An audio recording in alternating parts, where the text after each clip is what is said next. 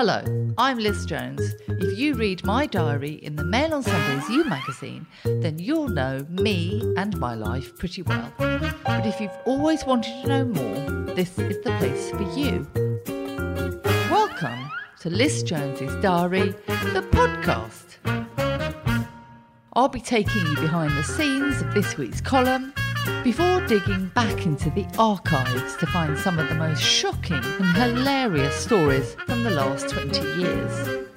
I'll be doing all this with the help of my assistant, friend and confidant, Nick. Hello. Hello, everyone. Last week... Nick. You're Nick. Yeah, I'm Nick, you're Liz. I'm Liz. I think they might know that by now, you know. Possibly not. I think they might. But I want to talk about last week's column where... Minnie. Is that Minnie? Minnie. God. Minnie wants a poo. Do you know, she knows. The minute we press the record button, she knows. She knows. And because we're talking about Gracie, I think she's having a jealous moment. She's very jealous. She's very jealous. Even if you say another dog's name in front of Minnie, she comes up and growls and puts her paws around you. She doesn't like you saying someone else. Now we're talking about Minnie. She's been gone quiet. Let's see what happens when we start talking about Gracie again.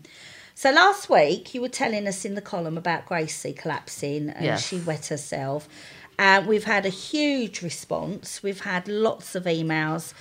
We've had Alice and Ian, Janet, Sarah, Karen, Julie and Linda and others. So thank you, everybody. They all want to know how Gracie is. So I thought we should start with that. Well, we rushed her to the vet. It was a Sunday night. I guarantee you, if Two you ever mummies. have an animal emergency, it's Christmas Day, Sunday night or a Boxing Day or a bank holiday. Always.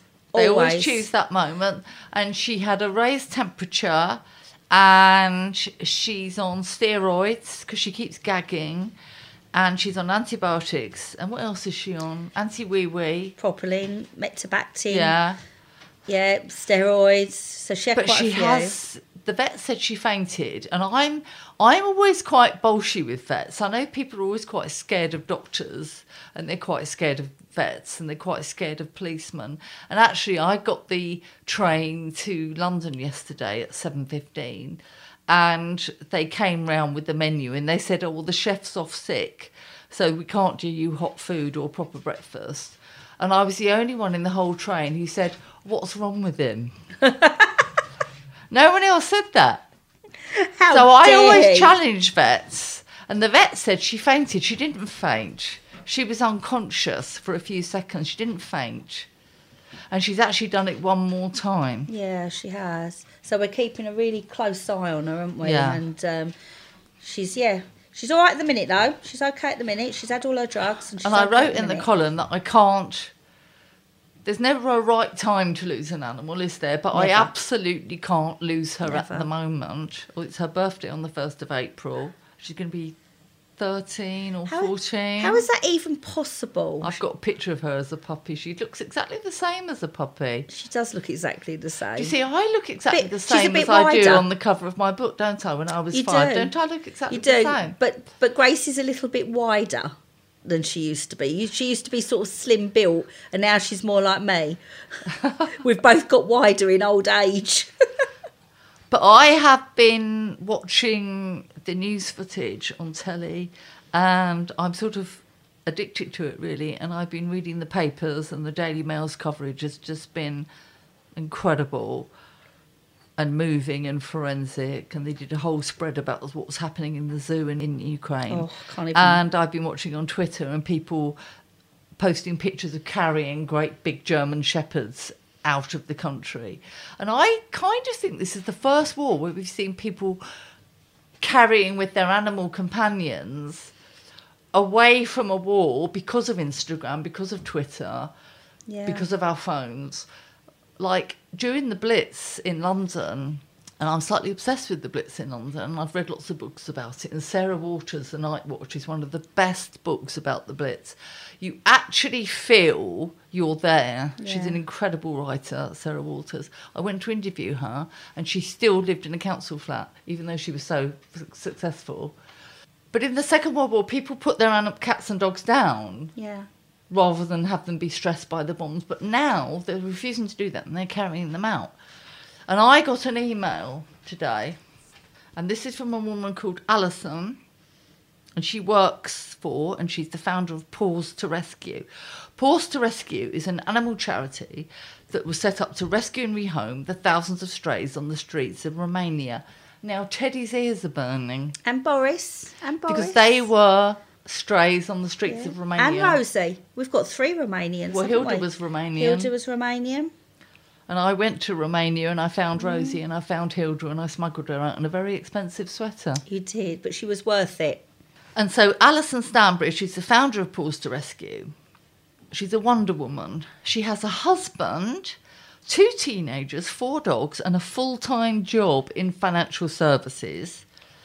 And she's taken holiday to travel to the Romanian-Ukrainian border, where she will work in a monastery cooking for the refugees and the refugee animals. Oh. Well done, that woman. And she sent me 3 pictures. One is a picture of medicine. She's taking 4 suitcases, and she emailed me from the airport. One is a bag of toys. Oh, bless her. And one is sort of toothbrushes, Sudocrem. You know about Sudocrem, don't we? We love Sudocrem. For the dogs and the cats. And she sent an email. She said, hello, I'm flying off. This is a normal person. And she just decided to pack 4 suitcases, and off she goes. I'm flying later today to Sighet in Romania on the border with Ukraine. I'm staying in a small pension, but mainly working at one of the monasteries. We've worked with them on neutering locally before, and they are now taking in hundreds and hundreds and hundreds of refugees and their refugee animals. Our local team in Romania has been there most days with truckfuls of donations. Our team are doing animal checks and vaccines and providing... I'm just so upset about it. I think the way the Ukrainians, though, have come together with their animals... Incredible. It's been incredible. Watching the dedication to people that won't leave their pets now, it's amazing. It's fantastic. So Alison's joining the Romanian Red Cross convoy, and some of our team will be going into Ukraine this weekend, tomorrow. Yep. And they will bring back dogs. There are 3 photos here, Liz, although I'm sending you hundreds. One is all the medical aid. The other 2 are a few bits and bobs I thought I would pack in my suitcases. It's going to be fun with 4 heavy suitcases. Take care. I'll call you next week. Now, Alison, I then emailed her and I said, can you keep a diary, Alison? Can you take lots of photos?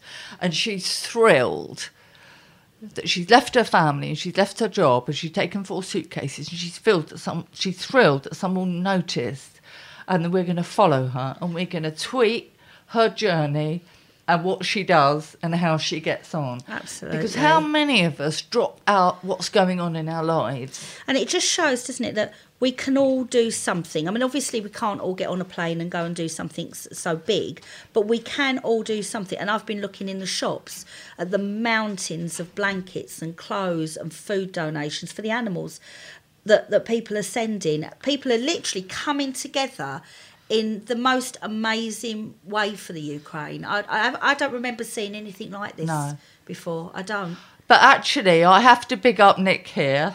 I'm sorry I get so upset. Oh, you're going to set me off. Don't set me off. But Nick's done amazingly. And she has got together with IAMS, who are one of these great big pet food companies. Yeah. And Nick has persuaded them to donate. You tell us. Yeah, we've got 7 tonnes. 7 tonnes. Around 12 pallets of food going out to the Ukraine. And the amazing charity, fantastic charity, Dog Bus, are going to take it over for us. Dog Bus transporting Paws. So IAMS, even though IAMS are really, really busy with Crofts this weekend, they are sending, with no charge, 7 tonnes of food. Yeah. They have been incredibly helpful. I went to them and said, please help us. And they've literally been amazing and so generous. And everybody's pulled together. We've also got 78 dog coats from Izzy Lane. Yeah, Izzy Lane, who has got an ethical company that does ethical wool from rescued sheep. And she's very kindly donated a huge amount of dog coats because it's obviously so and she's cold also out there. been running a GoFundMe to give people to give food as well. Yeah, so, you know, it's just fantastic. Everyone's pulled together. And all these things, that they're all little things, but together we all just make such a big difference. Yeah. I mean, you know, what that one dog that's got a coat on is going to feel the difference. Yeah. The person that eats the food that Alison cooks is going to feed the difference. So come on, Boris. This isn't really us just ignoring humans and just being on the side of animals. For someone to leave their dog at the Calais and they can't bring their dog or their cat into Britain, that would break me, and it would break those people. No. It would just be the final straw. These people are carrying their pets. They love their pets. So they've lost their home. Let the animals into this country. Absolutely. You can vaccinate them afterwards. You can quarantine them afterwards. There's lots of us who will make sure they're housed and kennelled and fed. We've got a great network now. Let them in the country. Absolutely. Anything else is just Come totally on, Boris. inhumane. Not Boris the dog, Boris the politician. Not my Boris. Come on, Not Boris my the Boris. PM. My Boris is in the doghouse. My Boris... Has he been naughty? He's a naughty little bugger. He is Everyone says to me, oh, no, you've got a beagle. Oh, no. And the look on their faces. And at first I said, why? What's wrong with having a beagle? Well, I've learned. Do you know what he did? Well, you do know what he did because I had to try and call you in for the cavalry. I was out in the garden. I looked round for Boris, who had been digging a rabbit hole. Couldn't see him. I thought, you naughty little git, you're down that hole, aren't you? I walked to the end of the garden. No Boris. So I ran up the garden, which is uphill, so it wasn't a pretty sight. Looked round the house. Did you have your bra on? No bra. I was in pyjamas. I was in my Hogwarts pyjamas with me boobs swinging like a pendulum running up the garden, which I want you to keep this image, as unattractive as it is, because it gets worse. So I leap in my car. I've got a 15-year-old Peugeot that I drove down my bridle path on 2 wheels. I don't think it's going to survive much longer after that. Shot down the road because I thought I've got a field that runs parallel to my house, and I thought he's probably got underneath and run across this field. There was this poor man innocently walking up. I nearly ran him over, and I'm screaming at him, "Have you seen a beagle? Have you seen a beagle?" And he's just calm. This man's just calm. And he's like, oh, yeah, it's over there by the goose bush. I'm going, where? And he's like... That's the difference between men and women, isn't it? Yeah, it's just, it's over there. He said, well, do you want some help? And I'm like, yes, if you can go after him, because if I go after him, we've got no recall. Unless we've got sausages, we've got no recall. So I said, but he'll come to you because he's friendly. He'll want to come and see. So I went to park the car just off the lane. He was in the field with Boris. So I'm now... like a Pac-Man, you know, like Pac-Man when it keeps running into the wall. There's a 5-foot wall. I'm only 5'2", so I'm running into this wall, trying to get my leg over, to get over this wall, to get to my dog that I'm terrified he's going to run off again. This bloke is just looking at me. I'm lobbing the lead at him. I'm going, put the lead on, put the lead. He said to me, oh, he's such a good boy, isn't he? I'm like, no, he's not. Typical man. He's not a good boy. Typical man. He's just bloody dug his way out my garden. Well, I think this bloke was scarred anyway, because with me, in my Hogwarts pyjamas with no bra on, I'd run from my car down to him with everything swinging in the breeze. I think he was traumatised anyway. Do you have pants on? I had no knickers on under my pyjama bottoms. No, it was all very precarious. It was all very bad. So I'm trying to climb under. There's strands of barbed wire on the top. So this bloke just looks at me trying to get over the wall. And I'm thinking, why are you staring at me like that? And he just looked at me and he went, there's a gate there. And literally about 10 foot. He mansplained you a gate. 10 foot. He mansplained you a gate. Yeah, but oh my God, did I feel an absolute pillock. I'm trying to climb this wall. I'm panicking and he just walks down and walks through the gate. And I'm like, well, that's me. That's me humiliated. But it was Women's Day earlier this week, It Nick. was International Women's Day. I had more people wishing me happy International Women's Day than I had happy birthdays. I've never heard of it before. Apparently, it's been going since the first meeting about this, little bit of information, was in 1911. And I only heard about it this week. I had no idea about it. They need a new PR, don't they, They need a new PR. And apparently the campaign theme, #BreakTheBias, is imagine a gender-equal world. A world free of bias, stereotypes and discrimination. A world that is diverse, equitable and inclusive. A world where the difference is valued and celebrated. Together we can forge women's equality. Collectively we can all #BreakTheBias. That's their mission statement. Your face. A PR definitely wrote that, didn't they? But we don't want to be all equal and the same. We want to be better, don't we? Well, do you know, I'm just a little bit sick of all these stereotypes. You know, to be a feminist, you have to be this and that. I look at people like my mum, who is amazing. She divorced my alcoholic father. She left for nothing. She worked hard. She bought her own house. She had 2 businesses. She raised me. She's unbelievable. She's the most incredible cook. She was a fantastic businesswoman. She's just incredible. She's my hero. I mean, you know, don't listen, Mum, because you'll get a big head.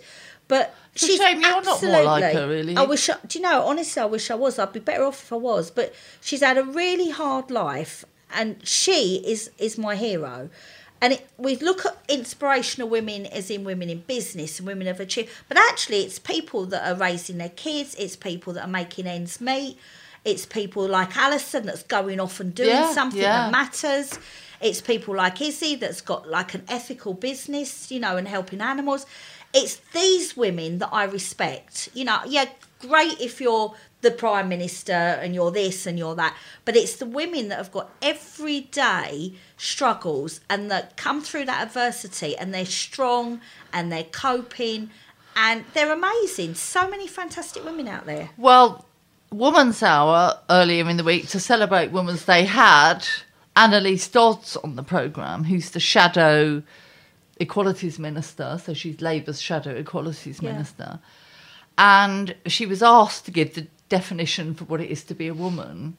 And she said it depends what the context is. Oh, for God's sake. I mean, what planet is she on?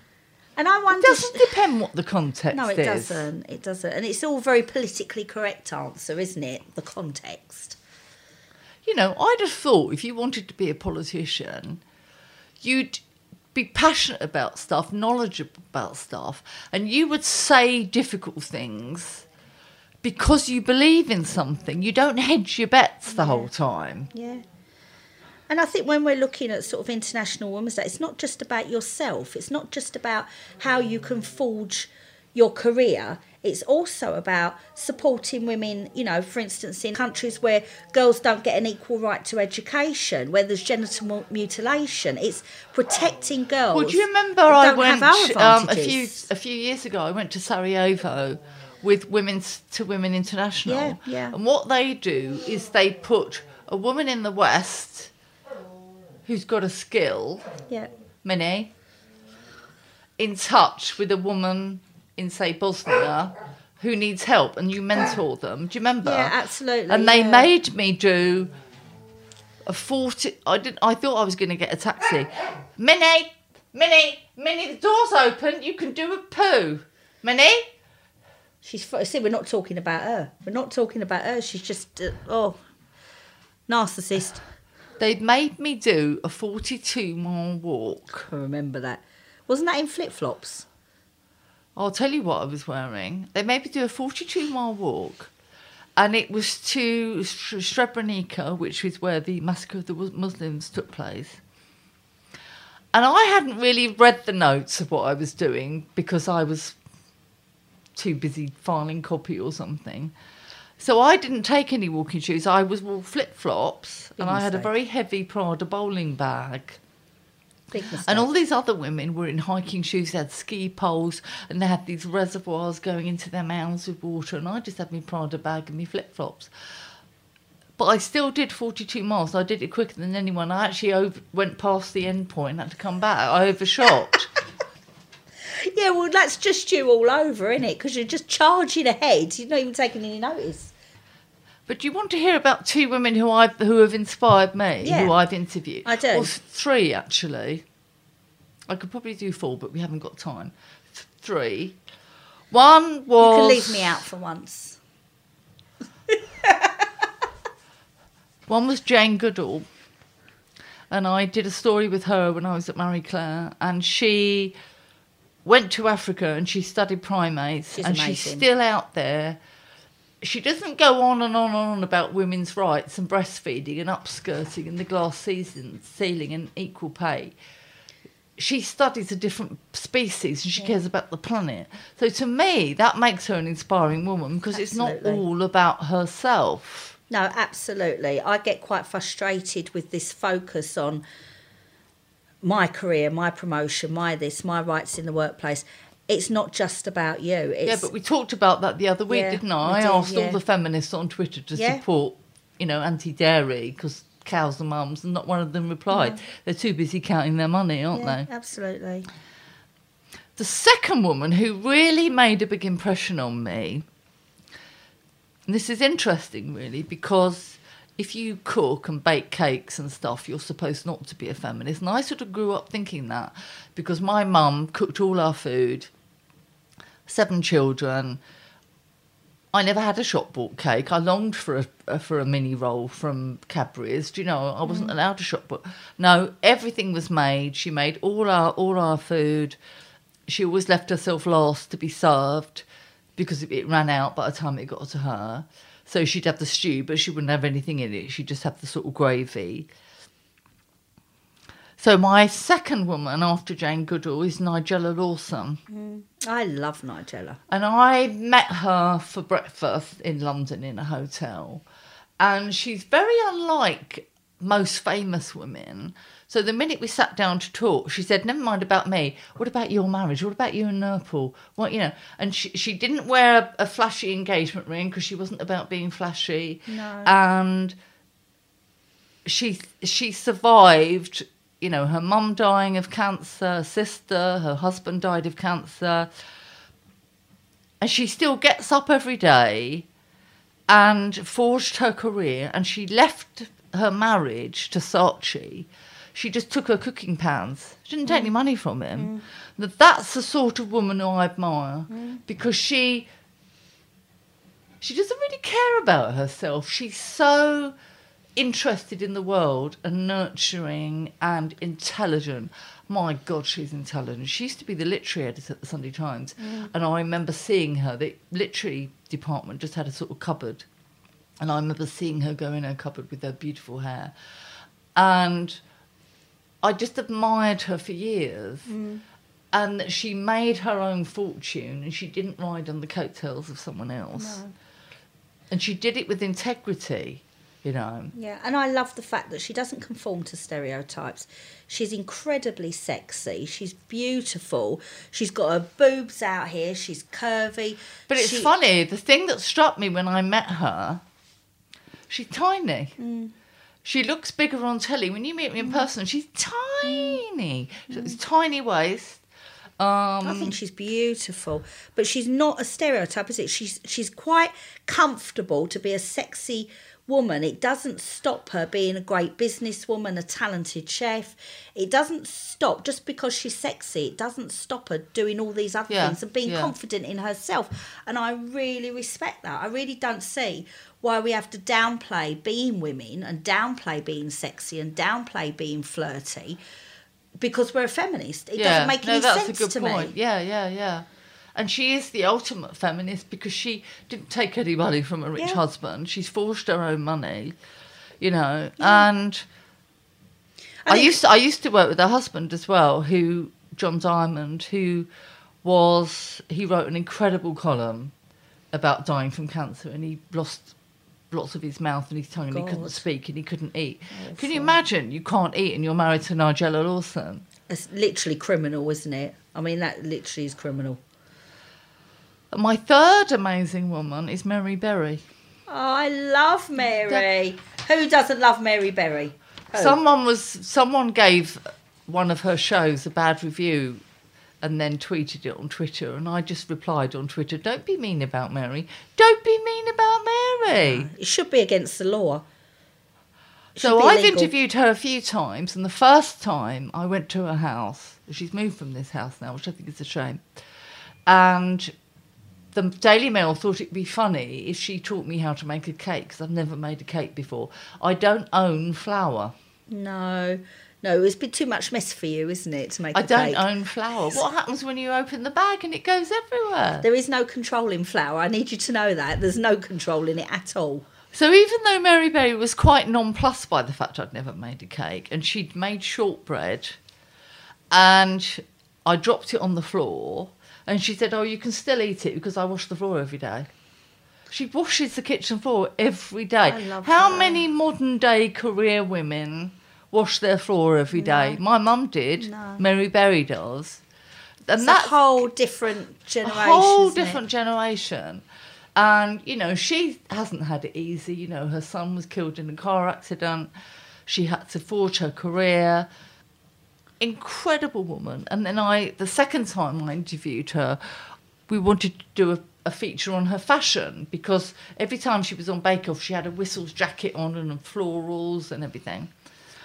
So you know what fashion shoots are like. They go on for hours. Forever. And you have to keep changing. So I was in charge of her outfits. I was in Mary Berry's bedroom, and she had all these John Lewis cotton seersucker things, and everything was on a hanger, and she was in her underwear. And no matter how many times the photographer and me said to her, "Can you now put on a pair of inky denim jeans and go and look like you're picking nasturtiums in the garden, and can you wear a floral Whistles jacket, but then can you and can you go upstairs and change her?" She never complained once. No. In her 80s, she didn't complain once. No. She was stoic, she was cheerful, she was hospitable.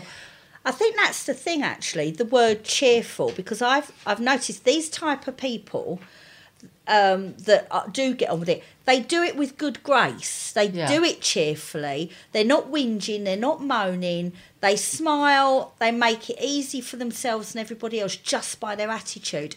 And I think that's a generational thing, because we find it so easy now to whinge and moan and go on. Yeah, and I'm stressed. And I you know... Get over it. My mum had a terrible, terrible, terrible time. A lot of pain, and she never complained. No. Never complained. No. Never said, "I can't be bothered to make dinner tonight." No. We never had a takeaway. No. You know, my mum never drank coffee out of anything that wasn't a china cup. She never had a takeaway coffee. No. You know? But if you do it with good grace, and if you do it with a smile on your face, it's going to be better. It can't be. It's going to be a lot better. The time's going to pass. You're going to do it in a nicer way. You're going to make other people feel better. And I think that's what's missing. We're too quick to complain. We're too quick to be miserable. When actually we could just smile our way through it. We should be more Mary Berry. As examples of women, those are three women who, they're not banging on about themselves and their problems. They're helping other people. They're giving their knowledge. They're caring about other issues. But the only time she got a bit cross with me, she was teaching me how to make like a Swiss roll with meringue. But I wound up my Swiss roll without putting the filling in, so it was empty. Oh dear. Did So you have to unroll it? I forgot to put the filling in. Did you reverse procedure? I forgot. Do you remember I brought the cake home? Yeah. Did anyone eat it? No. I am literally the worst cook. I'm the worst singer. Yes. And the worst cook, because everything I make becomes a biscuit.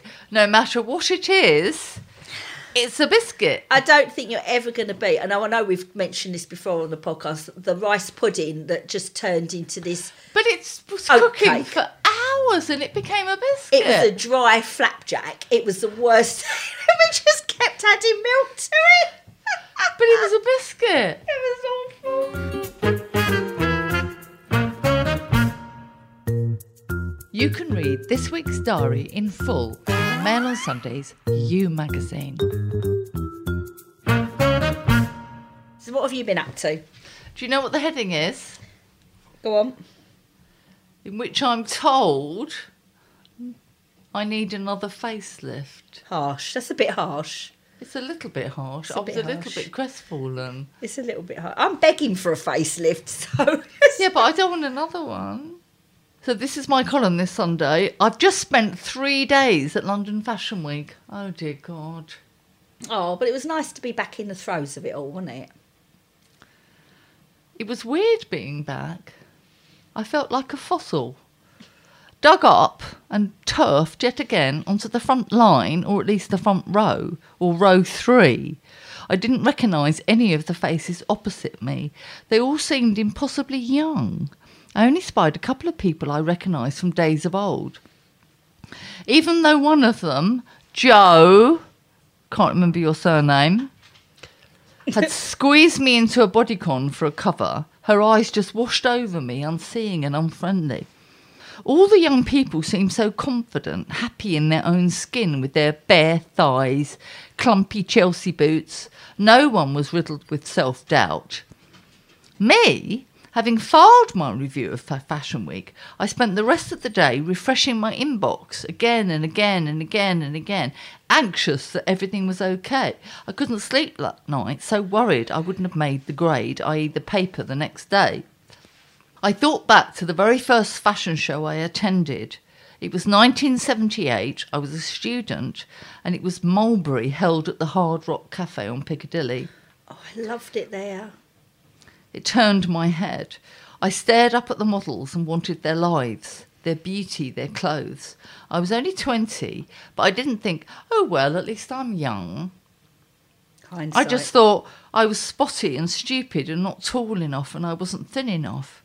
I managed to get the clothes. My first purchase was a grey silk blouson on the catwalk from Mulberry, followed by a wallet, as I couldn't afford the bag.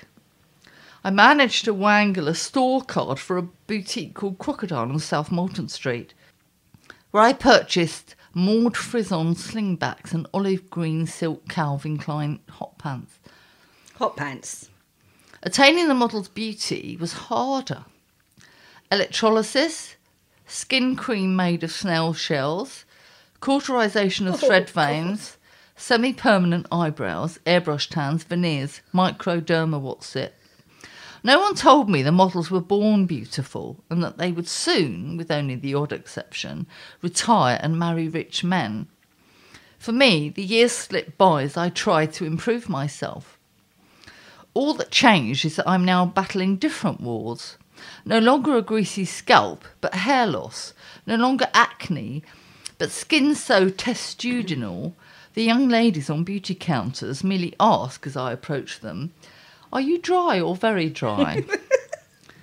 And they say, paramedic fashion, "Do you want to apply some now?"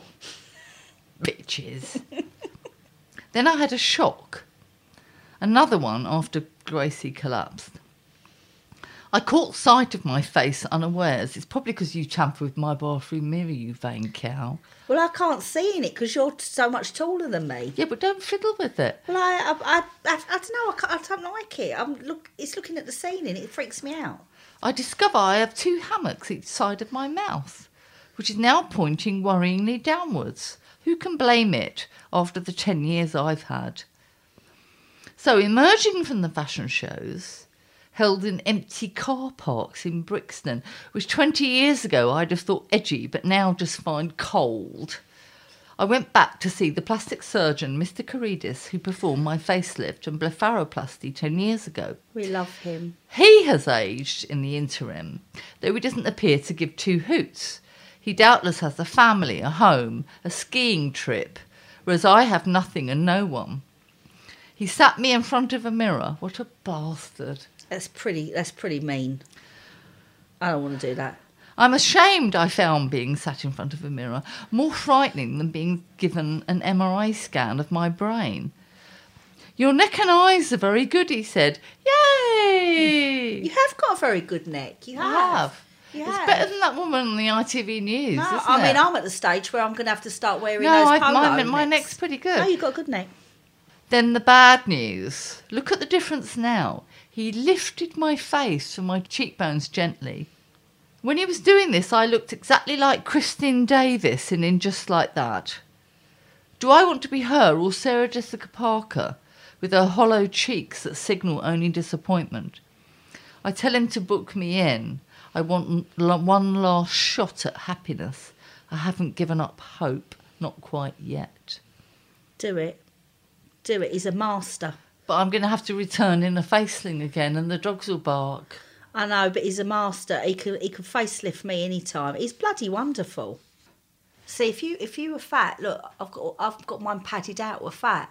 It just sort of like drags them down that little bit more. They hang. It's quite scary though, having a facelift. No, I mean, I remember last time, lots of pineapple juice, wasn't it? Yeah. At least this time you know what to expect. Because you've been there before, it's not like the shock factor because you didn't know what to expect. I think that's awful. You don't think it's going to be as bad as it is. Yeah, but I thought the facelift would just snag me a boyfriend and then I have to have another one. Yeah, but at least you'll be able to look in the mirror now. And be in the pleased. middle of a war.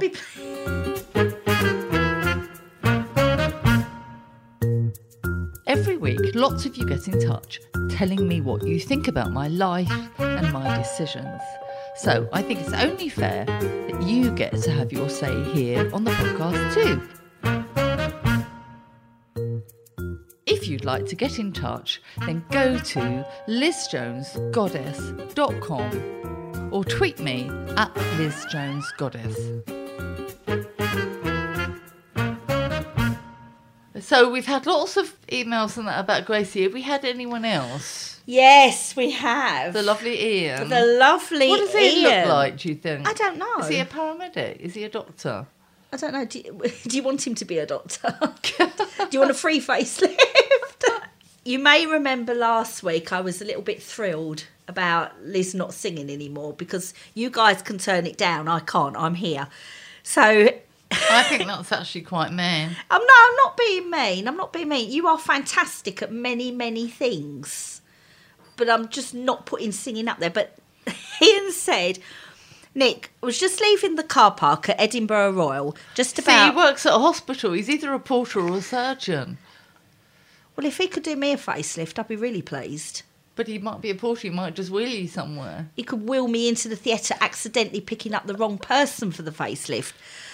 So he was just about to put my ticket in the machine. You were celebrating that Liz was to sing no more, but the folk queuing for tickets didn't know that. I just wound down the window at the point you went, yes, yes, yes. That was a really good Harry Met Sally thing, wasn't it? Well, you turned a few heads, I can tell you. The guy in charge of the car park come over to have a quick word. I was let on my way with half the car park staring at me.